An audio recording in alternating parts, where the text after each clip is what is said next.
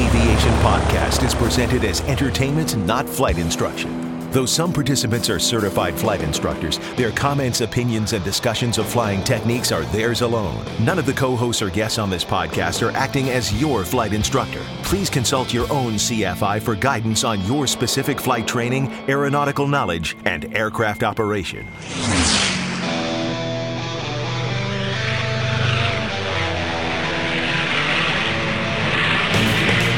This is the Stuck Mike Avcast, an aviation podcast about learning to fly, living to fly, and loving to fly. Episode 125, the new remote pilot certificate, coming up in this episode of the Stuck Mike Avcast. Now here are your co-hosts, Victoria Neuville, Sean Moody, Eric Crump, Rick Felty, and Carl Valeri. This is Carl Valeri with the Stuck Mike Avcast, reporting here at Lakeland Linder Airport at the Polk State Aerospace Campus. And it's actually in a brand new building. First time I've been in this conference room, and I am here joined by Dr. Ryan Wallace. Dr. Wallace, welcome. Thank you. I appreciate you having me, Carl. Let's do the pre-flight. You know, before we get started, we're going to talk a little bit about something that's really exciting and something I've had a little bit of experience with just because I was introduced to it yesterday. And we're going to talk about unmanned aircraft. But before we begin that, if you have any questions, comments about this episode, you can contact us at contact@stuckmikeavcast.com or go to stuckmikeavcast.com and hit the contact button. We need all the feedback we can get. There's going to be a lot of questions, and you're going to be interested in wanting to know why we're talking about this today, this topic. And I haven't introduced it yet, but I will. Also, don't forget to visit our sponsors, aerospacescholarships.com, aerospacescholarships.com. There's money for everybody out there for training for private, instrument, commercial. Also, if you want to get into aerobatic training, gliding, or balloons. So check that out. Aviation maintenance technician, etc. at aerospacescholarships.com. Again, aviationcareerspodcast.com is our other sponsor, and they have coaching and also obviously the scholarships, interview prep, and also resume review. Now entering cruise flight. Well, let's get on with the show. Guys, you know, one of the things that's been happening lately in the world, and we can't ignore this, is that there's a lot of aircraft flying that aren't manned or don't have anybody inside them, and those are unmanned aircraft systems and UAVs, etc. We've heard about them in the military, but now we're seeing more and more in the civilian world. There's been quite a bit of growth, and I know, Ryan, you've actually been following this quite closely and have a keen interest in it. How much growth has there been actually in the past few years? Well, that's a great question, Carl. The truth is, everything we know up to this point is all in estimates. The FAA, just to give you some numbers for the long term, estimates that the UAS platforms are going to grow to about 7 million by 2020. That's 4.3 million hobby and recreational unmanned aircraft system platforms and 2.7 million commercial application platforms. So it's really growing, and it's the new biggest thing on the block, Carl. You know, a lot of us talk about recreational flying, and this podcast is about learning to fly, living to fly, and loving to fly.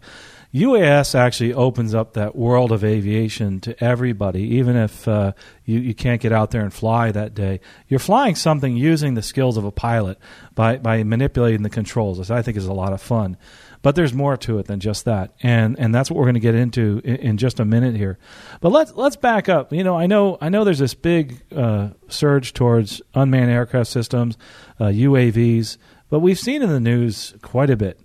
And I don't know if it's actually true or not, that there's a lot more interaction with aircraft and unmanned aircraft systems. Do you feel that we're looking at a increased hazard, or do you feel things are getting better amongst the knowledge of those operating UAS and those knowledge of those operating aircraft? Well, that's a pretty difficult question to answer right off the cuff, Carl. I can tell you that based on the FAA's data, they are suggesting about 100 times a month, 100 separate incidents of UAS and aircraft visible encounters. Now, that doesn't necessarily mean that the UAS hit an aircraft, but it was close enough for the pilot to visibly see an unmanned aircraft or what they perceive as an unmanned aircraft. So obviously that's a little concerning. And, I think that's an important point to make because we don't know in these encounters whether they were a quote-unquote near miss or if they just this encounter with somebody seeing an unmanned aircraft system or if they actually were looking at an unmanned aircraft system. I think in the future, though, we're going to have more knowledge. I think in the future you're going to be able to recognize those systems just through electronic controls and also electronic pings, et cetera, any type of like a transponder, say, on these aircraft. So I think we're going to see more of that in the future. You're also going to see, in my opinion, that we're going to see more operators of those unmanned aircraft systems actually taking a little more control and be more responsible with their systems. I will say that I know you've heard it on this podcast before from other people on the show that we've heard of some irresponsible use of unmanned aircraft systems. We don't want to focus on that. We want to focus on the good aspects. We want to focus on those things that UAS can do for us, and I think that's really, really important. But what's really cool about unmanned aircraft systems is the fact that we don't risk life or limb when we're doing on certain missions, but we also do it for fun. I mean, it really is cool to go out there and look at things from this perspective that only a few people can. And say you don't want to go out and get your pilot's certificate. You want to go out there and actually fly without even getting your pilot's certificate. You can almost do it right here virtually. I think the other interesting thing about unmanned aircraft systems that makes them truly unique is not only the fact that you're not risking life on an aircraft to do it, but you also gain the potential to perform certain applications more efficiently, more cost-effectively, and even faster in many cases. Yeah, I like the fact that faster is a good point. Also, the one thing that I've seen a growth in the military side is the use of UAVs for actually deploying materials. And I think that's really cool. I mean, we're not risking life, but also you're able to take off real quick and have it ready to go. You still need a crew. I mean, you still need people to be ready at the ready. But you're doing this from a remote location, and you're also doing it with a larger group of people. In other words, you can actually have a larger group in a certain location to actually operate these aircraft remotely, as opposed to having them deployed in a specific location.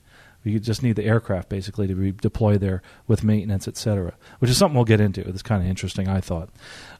Moving on to where we're looking at for our audience. Most of our audience here are people that are into the fun aspect of flying.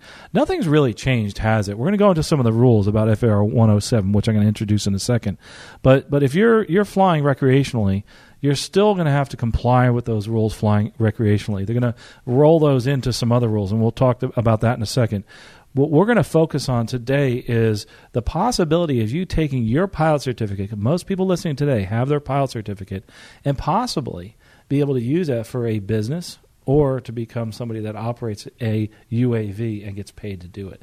And I think that's a lot of fun. Absolutely, Carl. I mean, it seems to make sense that the limited requirements to transition that pilot certificate into a money-making opportunity like what they call the remote pilot for the small UAS systems it's a great thing. So before you hit stop on this podcast, remember that you don't have to be a commercial pilot, do you, to make money in a UAS? Absolutely not. The only requirement right now, if you use your pilot certificate as the mechanism to go after the remote pilot certificate, is that you are anything other than a student pilot. So that includes recreational pilots, sport pilots, private pilots, and so on. And that opens you up to be able to conduct commercial operations once you transition that into what they call the remote pilot operator certificate. And we'll talk about more. Yes, definitely. More. So again, we've already discussed the fun aspect.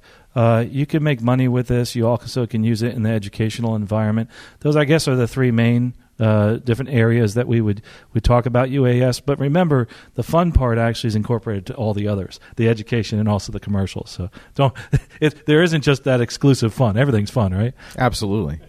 So let's go back now to what is it that is an unmanned aircraft system.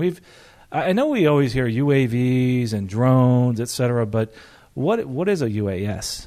Well, I'm glad that you brought that up, Carl. UAS kind of implies the holistic system. So we're not talking about just the vehicle. You probably heard the term UAV or unmanned aerial vehicle. That is just the device that actually is operating in the air. Whereas the unmanned aircraft system, we're talking about also the ground components, the sensor components, the controls, and so on. And so it looks at it holistically like a system. So, okay, that means that my model airplane that I fly is a UAS? You could technically call it a UAS, absolutely. Right. And I'm glad you brought that up because we're really starting to see kind of a blending between what is really a UAS and an RC aircraft. And what it really comes down to how you use it. Right. And what's interesting is, along with some of the listeners right now, that's how I got involved in aviation. I actually was flying model aircraft, started getting into it more and more. It was getting more expensive. I said, hey, I want to fly the actual aircraft and be up there. And now we're seeing that push going back to the model aircraft and the UAS systems, which I think is really cool. I'm really excited about it. The applications. Let's talk a little bit about application as far as the UAS systems.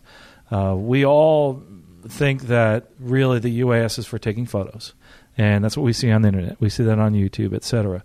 And but there's many other applications for unmanned aircraft systems and the ability to actually use that in a commercial market. Can you give us a couple ideas as to what they can use a UAS for? Absolutely. We're starting to see some very creative utilizations of unmanned aircraft systems, and obviously videography and media tends to be the most common, but also marketing. We can see them used for disaster relief, environmental and climate monitoring. A great example, NASA uses an unmanned aircraft system to actually fly into hurricanes where they're measuring atmospheric pressures and determining what's happening with the hurricanes rather than sending in the hurricane hunters, which is obviously a manned aircraft. We see them used potentially for inspection purposes. For example, if you need your roof inspected, rather than send someone up on a ladder that is a potential danger on your roof, you can actually send a UAS up to take high-fidelity photos and evaluate what kind of damage you might have even on your roof. I can appreciate that. I actually am a little bit afraid of heights, so I'd rather have the UAS go up there and take some pictures. But continue on. What other applications might we have? Law enforcement is actually starting to see some interesting applications with UAS as well, with when it comes to accident reconstruction, also criminal reconstruction of certain instances, and also in some rare cases the use of it to assist SWAT members or law enforcement officers in making good tactical decisions. And they've used it up in Grand Forks, North Dakota on testing bases and so on to be able to use it in a more tactical function. I think it is really cool is I saw on the news, I can't remember when this was, but they actually used it to find somebody. The search and rescue aspect of it is amazing.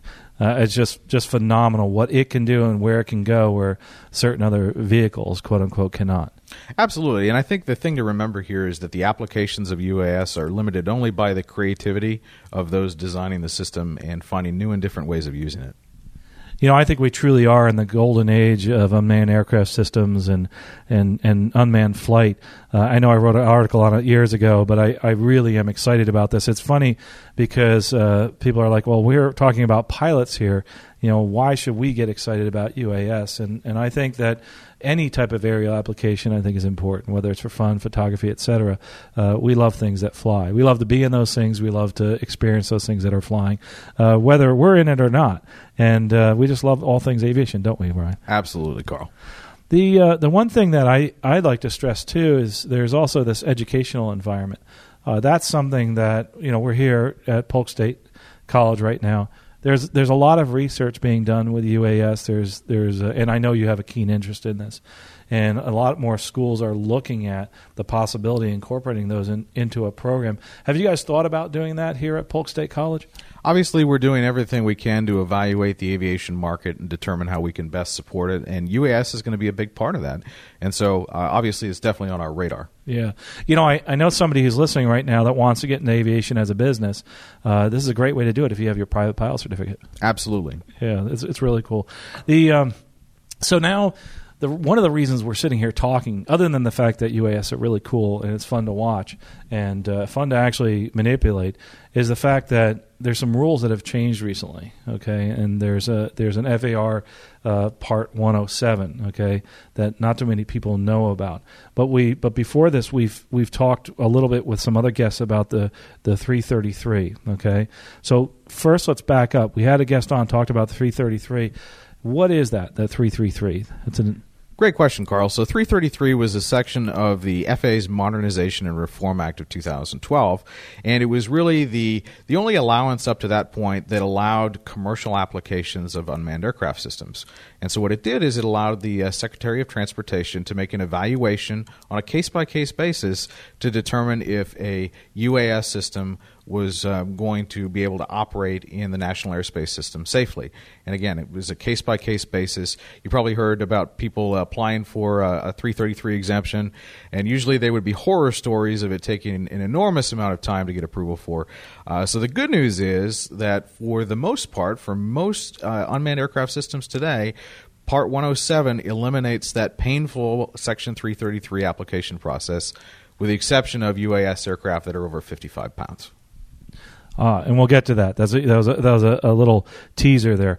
Part of this FAA Modernization and Reform Act also talks about public aircraft, right? It also talks about rules for model aircraft. That was something else that I think that us as pilots were interested in is how about the folks that are operating model aircraft? How about them? Do they have rules that they need to comply with? And that actually has been placed into this Reform Act, correct? Absolutely. And so one of the big concerns when UAS first started taking to the scene here was that RC aircraft or model aircraft operators were very concerned that their freedom to operate was going to be trampled on because, to be honest, they'd been operating for decades without really any difficulty and not causing any sort of chaos in the National Airspace System. And there was a keen interest in protecting that particular aspect of aviation, the RC or model aircraft aviation.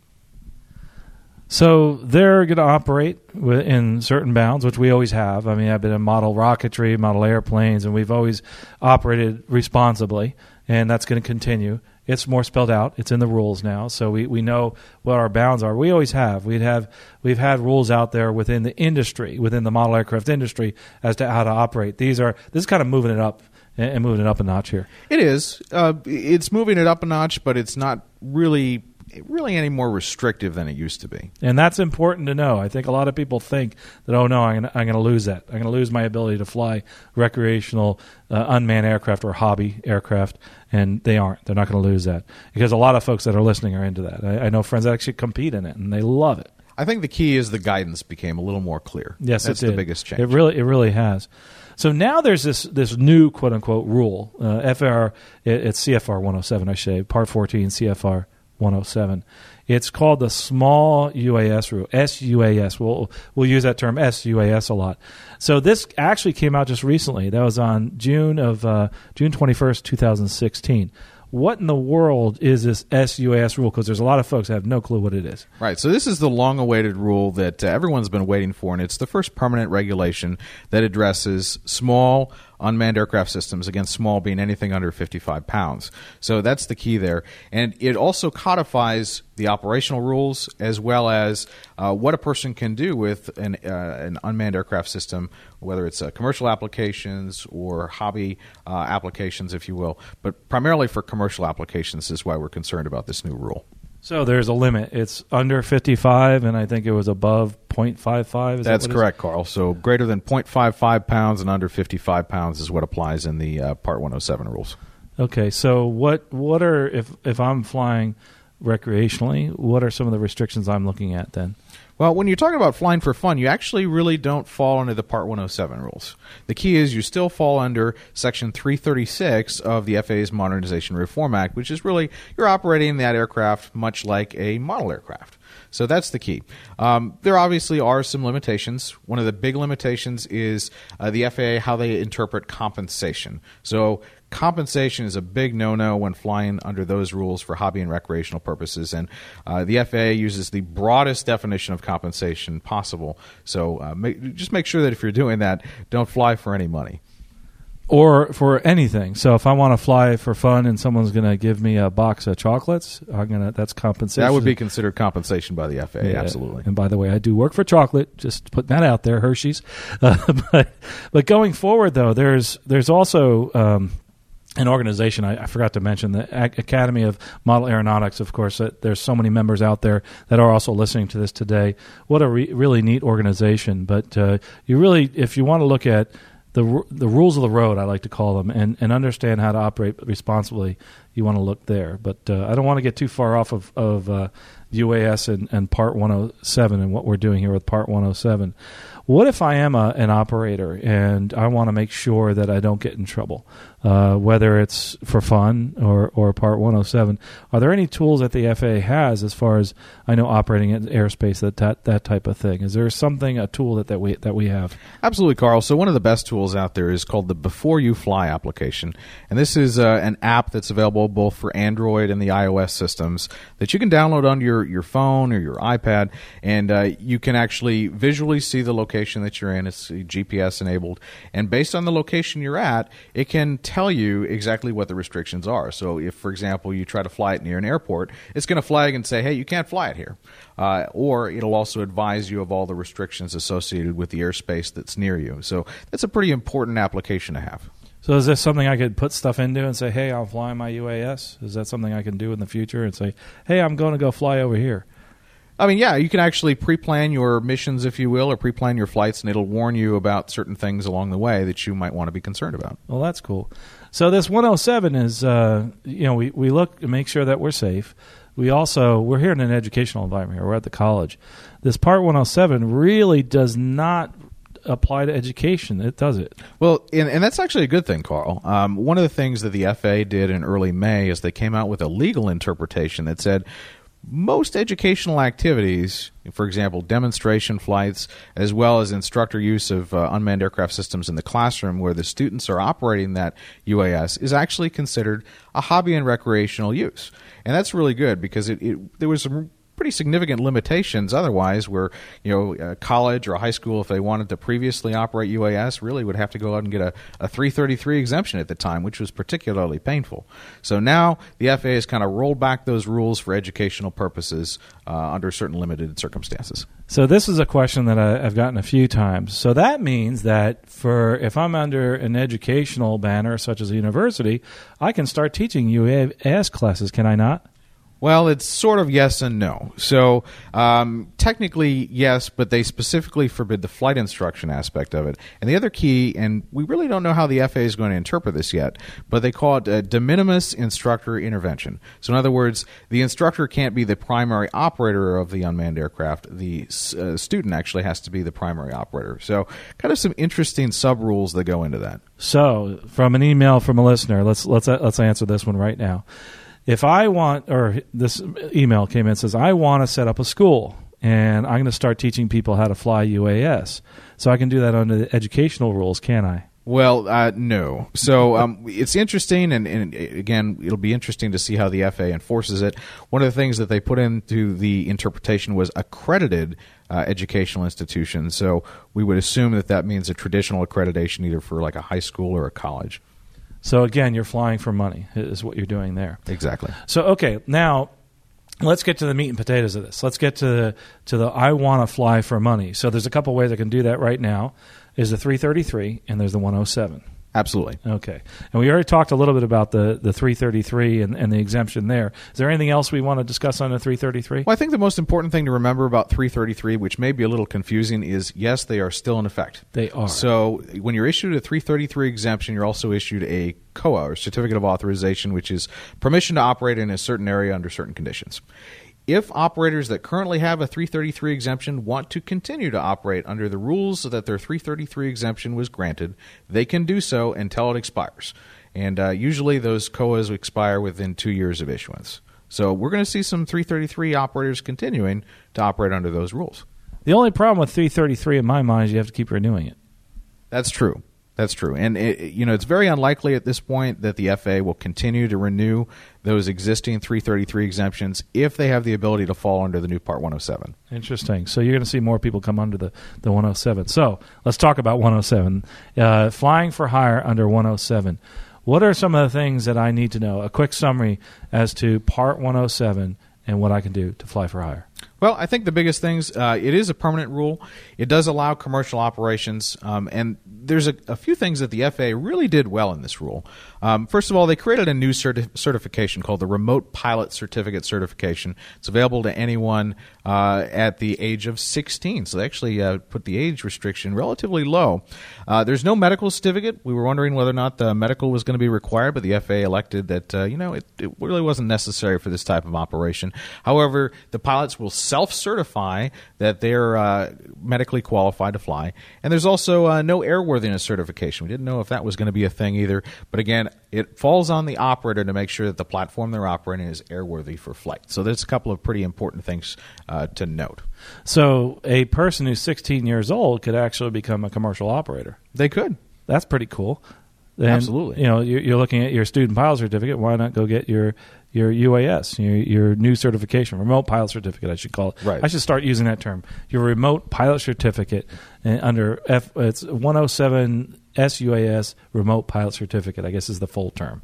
Right. Okay. So that's a mouthful. So I tell people I get my FAR 107 SUAS remote pilot certificate, and I actually am working on this, and we'll talk a little bit about that later. But it's an interesting process. There's a couple things here. Let's talk first about the certificate itself. Sure. For me, the pilot. So what do I need to do to get the remote pilot certificate? I know there's a couple pathways. There are a couple pathways. So for those that don't currently hold an airman certificate, so a traditional pilot certificate like a sport pilot or recreational pilot, private pilot, etc., the traditional route is you go to an FAA testing facility, just like you would to take a private pilot written exam or a written exam for any of the other certificate levels. And you can actually take an exam that is centric on the small UAS rules and some of the operational procedures for SUAS. And upon completion of that, after going through some additional wickets using the IACRA system, and I apologize for the acronym, but using the FAA's application system for airman certificates and some validation pieces where you actually get vetted by the TSA and so on, you're issued a permanent remote operator certificate, and you can use those privileges for up to 2 years. I think a lot of people are concerned about that other part you talked about, the TSA vetting. From what I've heard, I'd like you to back me up on this, it seems like the FAA says it's going to take like about 10 days or so. Is that about right? Is that what you're hearing? Well, I'll be honest, I haven't heard anything specific to the length of time the TSA will take for vetting. I can tell you that the vetting process is going to be comparable to an airman certificate vetting. Okay, just like the student pilot certificates now. Correct. Yeah. Okay, so you do this through the IACRA, through the online system, or you can also print the form out and go in person, and that still works. This knowledge testing, is that actually, I haven't been able to do the research yet, but is that available at the testing centers yet? Do you know? I don't believe so. We're expecting that the knowledge test will roll out when the rule officially becomes active, and the official rule date is August 29th. So that's when we expect everything to be rolled out and ready to go. Okay, cool. Well, it actually is rolled out in one spot, and we'll talk a little bit about that. What if now we talked about for people that don't have a pilot certificate, I'm a private pilot. Can I actually transition to a remote pilot certificate under 107 for the small UAS? You can, and so there's a big advantage if you already hold an airman certificate, because they expect that if you hold an airman certificate, you have a certain level of knowledge to begin with. So they kind of give you a simplified method of getting a remote pilot certificate. And so what you do is you go on to the FAA Safety Team website. There is a course that you can take on that FAA Safety Team website, and it's the small UAS course. And upon completion of that course, again, with some IACRA-based paperwork, you can be issued a remote pilot certificate. And the advantage of doing that is obviously you're not paying the traditional expense that you would at an FAA testing center like you would if you didn't have a pilot certificate, and it's more of an online-based course. And I understand that you've already taken that course, Carl. Well, actually, I have. I'm just pulling out my certificate. I just passed this last night. I knew we were getting together for this interview, and I was really interested in this. I do want to get my remote pilot certificate for the small unmanned aircraft systems. Underneath that FAST Team website, as you know, I'm a lead representative, and I think, Ryan, you also are here in the Orlando FSDO for the FAA Safety Team, the FAST Team. We're both volunteers for this. We can actually help you find this online. It's really easy. Go to FAAsafety.gov, and what you'll do is take this course. It is I thought it was really cool, and I was really excited about it. And I said, "Oh, I'll get this done." And then I noticed it was a 2-hour-long course. I was like, "Oh boy, this is gonna be easy." And sure enough, I had people visiting. It took me a little longer than 2 hours, actually, to be honest with you. But remember, the course is 2 hours. Then you have to actually do an exam afterwards. What's really cool is the course focuses on the things you need to know for the unmanned aircraft systems and SUAS outside the FAA regulations, because it's assumed you know the FAA regulations. The other cool thing I'd have to say is one of the better things the FAA has done on this website. It also incorporates, if you want to, you can take this as someone that doesn't have a pilot certificate to prepare yourself for the written exam. You do the course, you take quizzes along the way, then there's a review of all the rules you need to know for your pilot certificate if you don't have one. In other words, all the aerospace rules, etc., weather, that type of thing, which I didn't take. Okay, I didn't do that because I already have my pilot certificate. If I hadn't flown in a while, maybe I would have.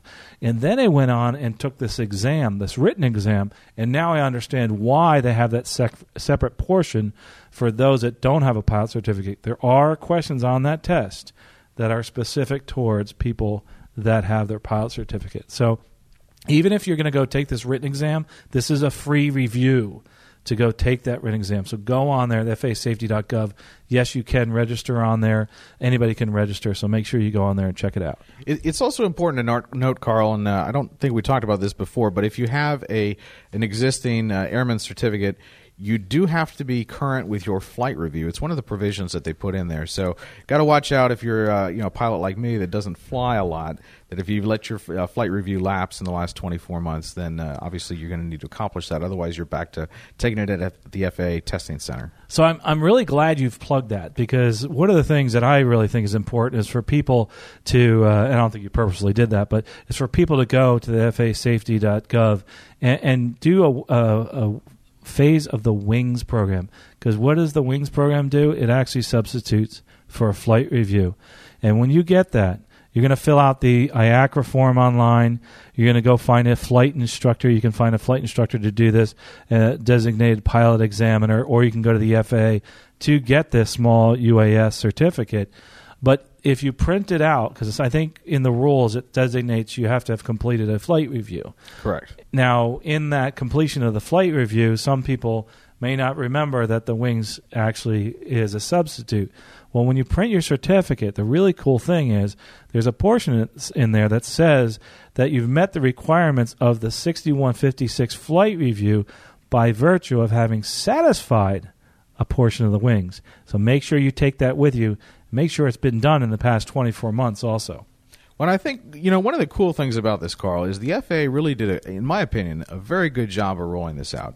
Obviously, they had to, and the reason is because this is the only mechanism by which they are preparing UAS operators to be able to operate in the National Airspace System, being that there's no flight test. So they really had to get this one right, and I feel they did. Yeah, I think they did a great job. The only thing I want my ACRA form out there. If you're listening to this right now, it may have changed, but if you go on the FAA's website and they go to the IACRA form and you fill out your certificate, it's not there. To go and get your UAS certificate right now before August 29th, if you want to pick up your certificate, you actually have to go fill out the 8710-1, and you bring it into the FSDO. This new form is called the 8710-13 for the small UAS. It's not out there yet. I know you can look at all the forums online. You'll see that forums online, and you'll see that has been the biggest complaint, that it's not there yet. But other than that, I understand they probably don't want to start processing these right now. Well, and obviously everyone's waiting on bated breath for this to happen. So some people are jumping the gun a little bit, but it's very exciting at this point. Yeah, that for sure, that's me. So now I did this. I went online. I took the test. I have my flight review in hand. There's also some other rules that we have to know about as far as flying. So let's review some of those things. All right, a couple of big gotchas. Obviously, the aircraft or the UAS that you're operating has to be less than 55 pounds. That's what constitutes a small UAS. Can't fly any more than 100 miles an hour. And it has to be operated within line of sight. Now, some people have different ideas of line of sight. The FAA estimates that it's about a mile, but really what it means is unaugmented line of sight. That means that you can use your prescription eyeglasses if you have them, but you can't use things like point of view. So, for example, the camera on your UAS will transmit back a picture. You can't use that picture on your control device to be able to operate it or visibly see it. You can't use binoculars or anything of that nature. So line of sight really does mean line of sight. Additionally, they established a weather visibility minimum of 3 miles, so there has to be a certain level of visibility. 400 feet above ground level, which is interesting because it's 400 feet AGL, but it also accounts for any obstacles. So within 400 feet of an obstacle, you also can go 400 feet above that obstacle as well. So horizontally 400 feet, you can go 400 feet vertically above. Affirm. Okay, all right, good. And there's some more. Absolutely. So ideally speaking, in Class G airspace, that operation is relatively unrestricted as long as you adhere to the previously mentioned rules. But you have to get permission to operate in other controlled airspace such as B, C, D, and E. And so there'll be eventually an online portal that you will submit your request to the FAA to be able to operate in those controlled airspaces. We don't know what it's going to look like yet in terms of the response time. We hope it's going to be short. The FAA suggests it's going to be short, but we'll just have to wait and see at this point. So they're going to actually do that, but you can go ahead and talk to the controlling agency right now, like Tampa Tower or Lakeland Tower, and ask them. But I tell you, that's probably not the best way to do it right away, because if you've ever tried to get in a real busy airspace, you're kind of going to interrupt them. I know we did a video last episode about flying into Chicago O'Hare, but if you notice on that video, they were able to get them in because they weren't overly busy, and they did their due diligence and they contacted the controlling agency prior. True. Now, the FAA specifically says under the 107 rules, don't contact the controlling agency. Use that SUAS portal for that permission. So, obviously, the rules kind of shifted a little bit with 333 exemption vice these new 107 rules. And that portal's not actually up and running yet. It is not. Again, we're expecting that August 29th, that's when everything is going to be available, hopefully. Right. Cool. So hopefully that'll be in place. I'm assuming if it isn't, that we're going to probably operate under the 333 type rules where we actually contact the agency. Hopefully it's working by then. Right. Well, I have every expectation that they're going to meet this deadline. A couple other gotchas. Obviously, if there's damage caused by the UAS and they estimate $500 worth of damage, it is a reportable event to the FAA. We can't operate the unmanned aircraft system from a vehicle or an aircraft. That's a big no-no. There are some provisions for you to operate from a vehicle in particular if you're in a remote area. We haven't really identified what that means yet, but the FAA says, well, we're going to be flexible in some cases, so that is a waiverable provision. And external loads, so you've probably seen the whole Amazon idea that they're going to start delivering packages and whatnot. It looks like that's actually going to be a potential with under this rule. So external load operations are okay as long as the cargo is secured and the whole apparatus, including the package, is less than 55 pounds. And the device can still be adequately controlled. So it looks like Amazon is they're going to be taking off here pretty quick, you think? So maybe my coffee is going to be delivered by a drone next time, isn't it? That would be pretty cool. It would be. You still have to comply with those line of sight rules, so that'll be interesting what happens there. Absolutely. How about going from Florida to Georgia? Well, right now, as the rule reads, there's no interstate transportation allowed with UAS. And to be honest, with small UAS systems, I mean, it's not really practical anyway. I mean, you're looking at most systems, especially the electrical systems, that last you about 20 to 25 minutes when you're talking a rotorcraft. And as you get into the fixed-wing platforms, I mean, you have a little bit more range. But generally speaking, it's not really practical. So I don't see that as being a big issue. Let's go back to what you talked about, operating from another vehicle. The other thing to that rule that's important to know is that I know that airplanes are vehicles, but we can't operate. Right, big no-no, big no-no. Don't operate from obviously an aircraft, and they don't want you to operate a swarm either. So if you're familiar, if you've heard the idea of swarming, where you have one operator controlling several UAVs, that's also a big no-no. So what's interesting is I think the best example that I can use as far as being able to operate from a vehicle would be like work that I've done for NOAA, where we go out and spot whales or something, and you're out on the water using a boat to get out there to spot the manatees, dolphins, or whales in sparsely populated areas. I think that's a good example. Yeah, that's a good example. I could also see, if you're an agricultural specialist, for example, and you're in your truck and you're chasing the UAV while you're trying to use it for aerial application or something. That would be probably another example. But it is a provision that could be waiverable if you apply for the waiver. And that's interesting because people say, well, I can't fly over the White House. Actually, you can If you get a waiver, good luck with it. But and there's not too many people that can. But you can get a waiver to do anything you want. Anything that's under these provisions, well, any certificate, you can actually get a waiver for, can't you? Sure. Now, the interesting thing is the FAA actually specifically identifies certain aspects of the rule that they will consider waivers for. So they do a really good job of saying, well, under normal circumstances, we're not going to allow you to do these things. But if you can convince and make a convincing justification as to how you can perform that safely, we might let you do it. Oh, cool. So I can take some pictures of the White House. That'd be cool. That's not going to happen, I know. Well, I don't think that provision's in the waiver. I'm just joking about it. The other things that we're looking at, too, as far as waivers, is say I want to, at night, do some photography or using my UAS. You'd have to do that by waiver because that's not in the rules. I can't actually take pictures or use a UAS from another vehicle in a sparsely populated area at night. Right. So, the night operation provision, that is a waiverable provision. Under normal circumstances, you couldn't do that. But if you went and submitted for what's called a certificate of waiver under Part 107-205, they can approve that. Interesting. And that waiver process will also, ironically, be included in the small UAS portal that the FAA is planning to roll out. That's pretty cool. Also, certain limitations on this aircraft. You have to make sure that you know your limitations on the aircraft you're flying, don't you? Well, obviously. That would be a kind of a first step, I would think. Yeah, because interesting. The reason I mention that is that in the test that I took online, they'll discuss things like exceeding the angle of attack and bank angles and those type of things. And some people that are flying UAS may not actually know the numbers, when it actually doubles, the G loading, et cetera, and you'll have to know that actually for the test. Well, and of course that makes sense, Carl, because quite a few of the operators are not going to previously be certificated pilots. So you're really teaching them the basics of aeronautics at the same time. So if I want to start up a business flying a UAS, I want to start taking photography for like a real estate business, I can actually do this under this rule. Anybody can go and do it, right? Well, sort of. So, obviously, if you want to start your own business, not only do you have to worry about the rules for satisfying the FAA requirements, but you also have to satisfy your federal and state requirements as well. So, for example, in Florida, registration with the state, the county, providing legal notice of, establishing a business, obtaining a business license, incorporation if it applies, and, even an employee ID number filing. So all those things are additional requirements, just like starting any business in the state, for example. Interesting, yeah. And there's, it's interesting, another thing that's cropped up here, if you're interested in getting into law and aviation law, there's a lot of different law firms. There's one that I go to online that I ask questions, and they have some really cool blogs. There's other ones that are out there that you know about.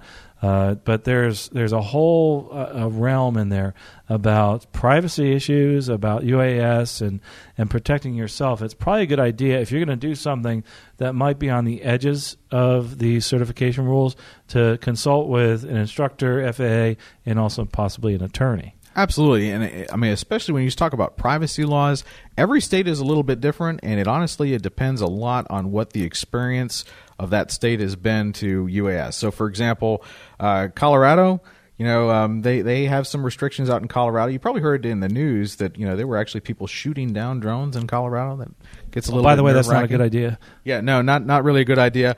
California ran into some pretty serious trouble. They had wildfires out in California, and you probably read in the news about some UAS platforms that had hindered aerial application ops to be able to put out the wildfires. California has a pretty dim view of operating drones, especially in the vicinity of emergencies. So every state is starting to adopt rules just a little bit differently.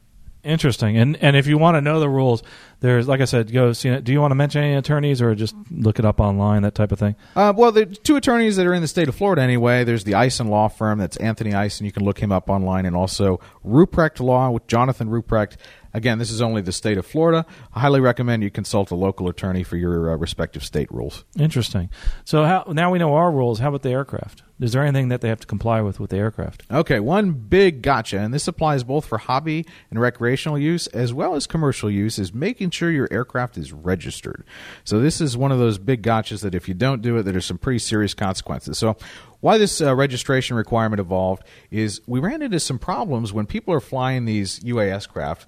They're of the cost level that they're almost disposable. When you think about it, $600 or $700 all the way up to several $1,000s. It might seem like a lot of money, but if for whatever reason your aircraft falls out of the sky and hits someone or hurts someone, there are a certain number of people that would probably try to walk away from that and just pretend it didn't happen. So the purpose of registration is holding people accountable to make sure that they are trackable, that we understand whose aircraft is belonging to which operator. And so that's really the purpose that serves.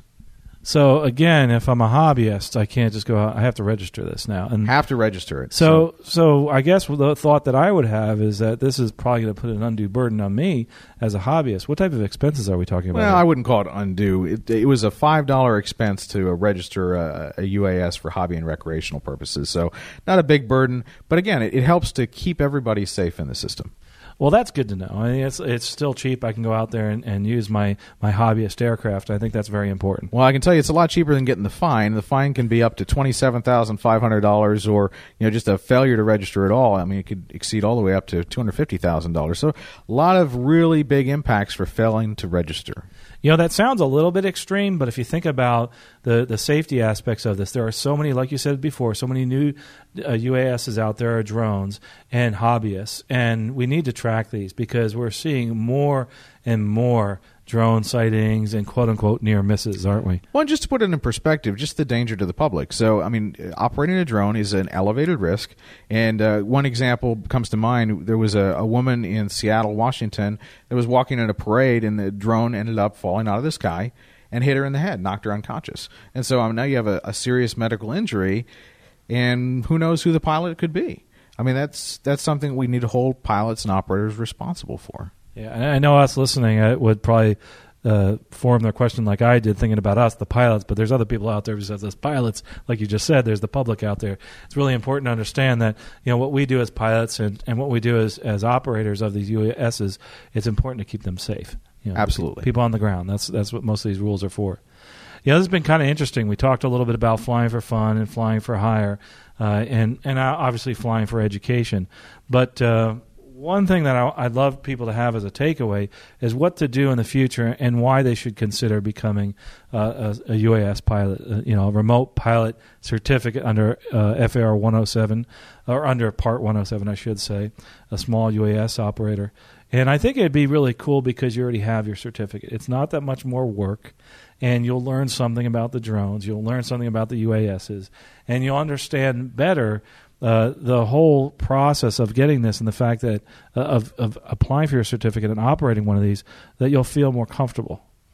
You'll feel more comfortable because you know that not just anybody's going to go out there and operate these. Absolutely. And, I mean, the other side of it is this. I mean, it's a unique career, and it requires a very unique set of skills that, generally speaking, are already possessed, at least in the knowledge requirement, by certificated pilots. So, I mean, it makes perfect logical sense to add this as another method of employment. It's interesting. I know on the last episode of Aviation Careers podcast, I told people to listen to this podcast because we're going to talk about this. I know we're not talking about just careers alone. We're talking about flying aircraft in general. But there are a ton of opportunities. Just like the listener that wrote in to Aviation Careers podcast said, there are so many opportunities for in education alone to help people learn about flying aircraft, because you have to understand the operating rules of airspace. You have to understand how an aircraft operates to fly one of these UASs. So now you can start from there. You can get involved in a school. You can become a commercial operator there. You can start a flight school. You can get involved with a commercial operator, like the writer said, to get involved with a commercial operator and give education to those that are new coming in. Incredible opportunities, I feel. Well, I like to put it like this, Carl. I think what we're seeing today is a rebirth of aviation. Mm-hmm. It really is like aviation is, to a certain extent, starting over. Because if we look 10 years from now or 20 years from now, it's not going to look the same as it is today. So it's really exciting to be in on the ground floor of that. Yes, it is. It is. Well, Ryan, thanks for doing this. This has been great. Before we go, there's a couple takeaways. There's certain resources. This, again, is a podcast about flying for fun. It is fun, whether you get paid or not. It's always fun. But there's all sorts of resources. We're going to have that at stuckmicavcast.com in this episode. There's a resource for all users, right? The registration system, the UAS system. There's also, for those of us that love to fly for fun, there's other resources that have the advisory circulars, AC 9157A, the Model Aircraft Operations Standards. We also have links to everything. The app we talked about, the Before You Fly, the AMA, the Academy of Model Aeronautics. If you're thinking about flying for money, and you're a private pilot, and you want to fly for money, you want to get involved in this new movement, go out there to FAR 107, to CFR 107, I should say, the actual final rule. It's on the FAA website. And also this really good advisory circular that sums up a lot of what we said here, and that's the Advisory Circular 107-2, which talks about all the rules for remote pilot and the process of getting a remote pilot certificate. Absolutely, Carl. And so Ryan, a little bit about yourself and what you're doing now. Where do you see yourself in the educational environment going in the future in general, not just here at Polk State, but in general as far as UAS is concerned? Well, I tell you what, I think that UAS is going to formulate a big part of the future of aviation education in the United States. I don't know exactly what that's going to look like yet, but it's going to be fun to follow it and be a part of it. I'll tell you that. Yeah, I'm really excited to be a part of this and the whole UAS movement.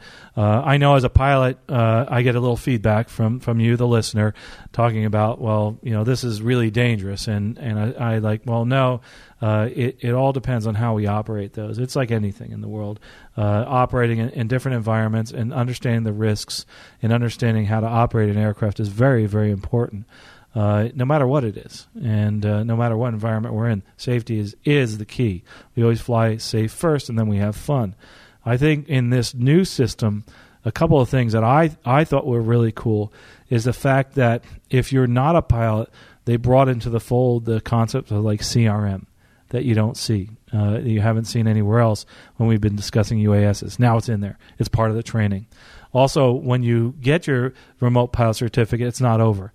You go through some of the same recurrent training that we have as pilots. Every 24 months, you have to go through recurrent training online, the FAA safety website, or take the exam. So I'm excited about that. And I think we're going to see more rules in the future, and we're going to see more education. And as this develops, it's going to be a field that many people can get into and make a lifetime of work at it. Absolutely, Carl, and I think the FAA's got they've done a great job thus far. I think there's still more to go, though, in terms of establishing this new group of aviators, if you will, to be able to generate that positive safety culture, just like we have in the traditional aviation industry. And again, it's going to be a fun time to be a part of that and to help that mentorship process along. Well, I believe so also, and it really is an exciting time.